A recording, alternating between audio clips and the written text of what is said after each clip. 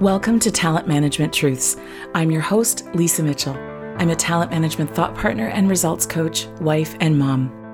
Talent management leaders are hungry to learn from their peers and want to hear about real-life talent initiatives.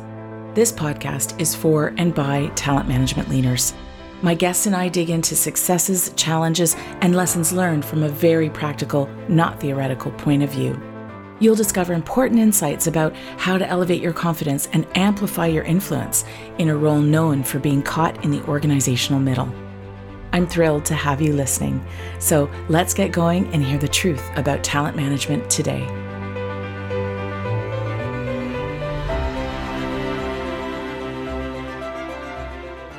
Welcome back to Talent Management Truths. I'm your host, Lisa Mitchell. Today is a quick episode, very short and oh so valuable. So let's begin. I invite you to listen to a few statements I'm going to make. Really tune in here. Statement 1. I didn't get enough sleep. Statement 2. I don't have enough time to get to that. Statement 3. I don't have enough energy. Willpower. Money. Okay. Do you recognize yourself in any of these statements? I know I do. Well, the other night, I had a rough sleep. I was awake from 3 a.m. to 5 a.m., just tossing around, my mind playing a pessimistic soundtrack over and over. And it's crazy. What was I worried about? Lack of sleep. So I had this soundtrack saying, oh God, I'm going to be so tired tomorrow because I can't fall asleep or I can't get back to sleep. It was lack of money. Why are we doing this kitchen reno again? Why are we going to Costco and the grocery store in the same week? All of these existential questions. There was also this worry about lack of loved ones I've lost. Thinking about my parents, friends. It's the lack of time to read the stack of books that I seem to keep adding on to. Just lack overall. So you get the picture.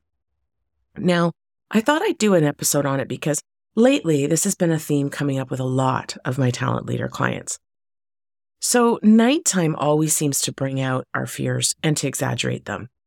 In this particular case, I woke up a couple of hours later feeling very tired, but I wasn't nearly so anxious. In the light of day, I can always remind myself that I'm buying into my stories during the night, and buying into those stories about lack is not helpful. So I don't know if you've ever read this book, The Soul of Money. It's by Lynn Twist, and my copy is dog-eared, post-ited, I don't know if that's a verb, highlighted, and it's really been a very welcome companion for the last, I don't know if it's been a couple years since I discovered it. Lynn, in her book, outlines that the great lie that we all kind of buy into is scarcity. And she shows how a scarcity mindset keeps us in fear and tends to really hold us back. She goes on to illustrate the truth of what she calls sufficiency. Sufficiency is believing that you have enough and that you are enough.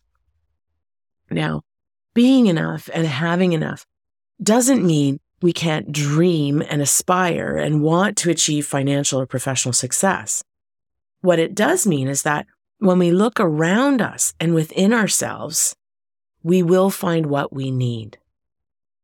The major takeaway from this book for me has been, what if, instead of spending energy worrying about what I don't have enough of, what if I spent that energy on moving towards what I want for myself and the world around me?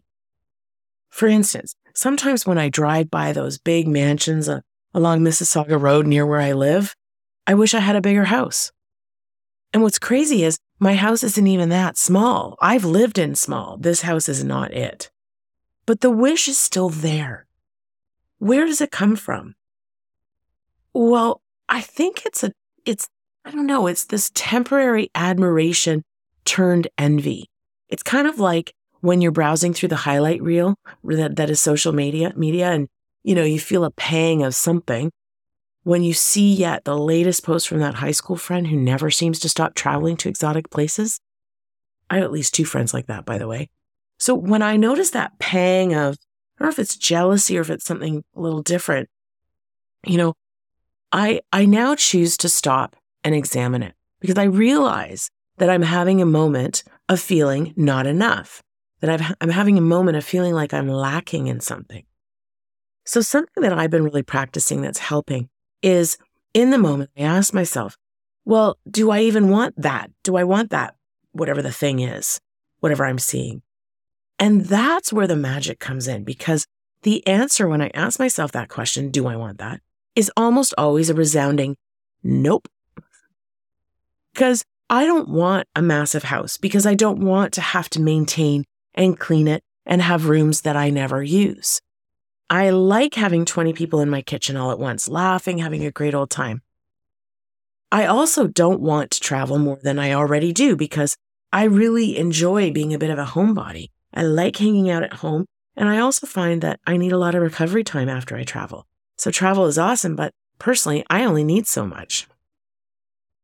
I also find, when I ask myself this question, do I want that? And I worry about the business books that are stacking up in my office. I really don't need to find more time to finish reading every single one. Because even though I often only get through half or maybe 3/4 of each book before I'm on to the next shiny object, I'm actually okay with that. I enjoyed it. I learned something. I dog-eared it. I wrote a mini summary about it in my journal. That's enough. So let me pose that earlier inquiry for you again. If you're relating to somewhat of what I'm talking about, ask yourself this. What if, instead of spending energy worrying about what you don't have enough of, you spent that energy instead on moving towards what you want for yourself and the world around you?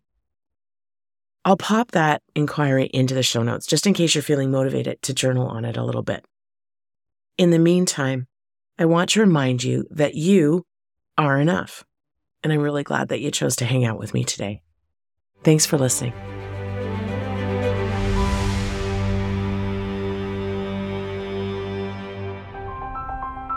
Thank you from the bottom of my heart for tuning in. If you enjoyed the show, please share it with your colleagues.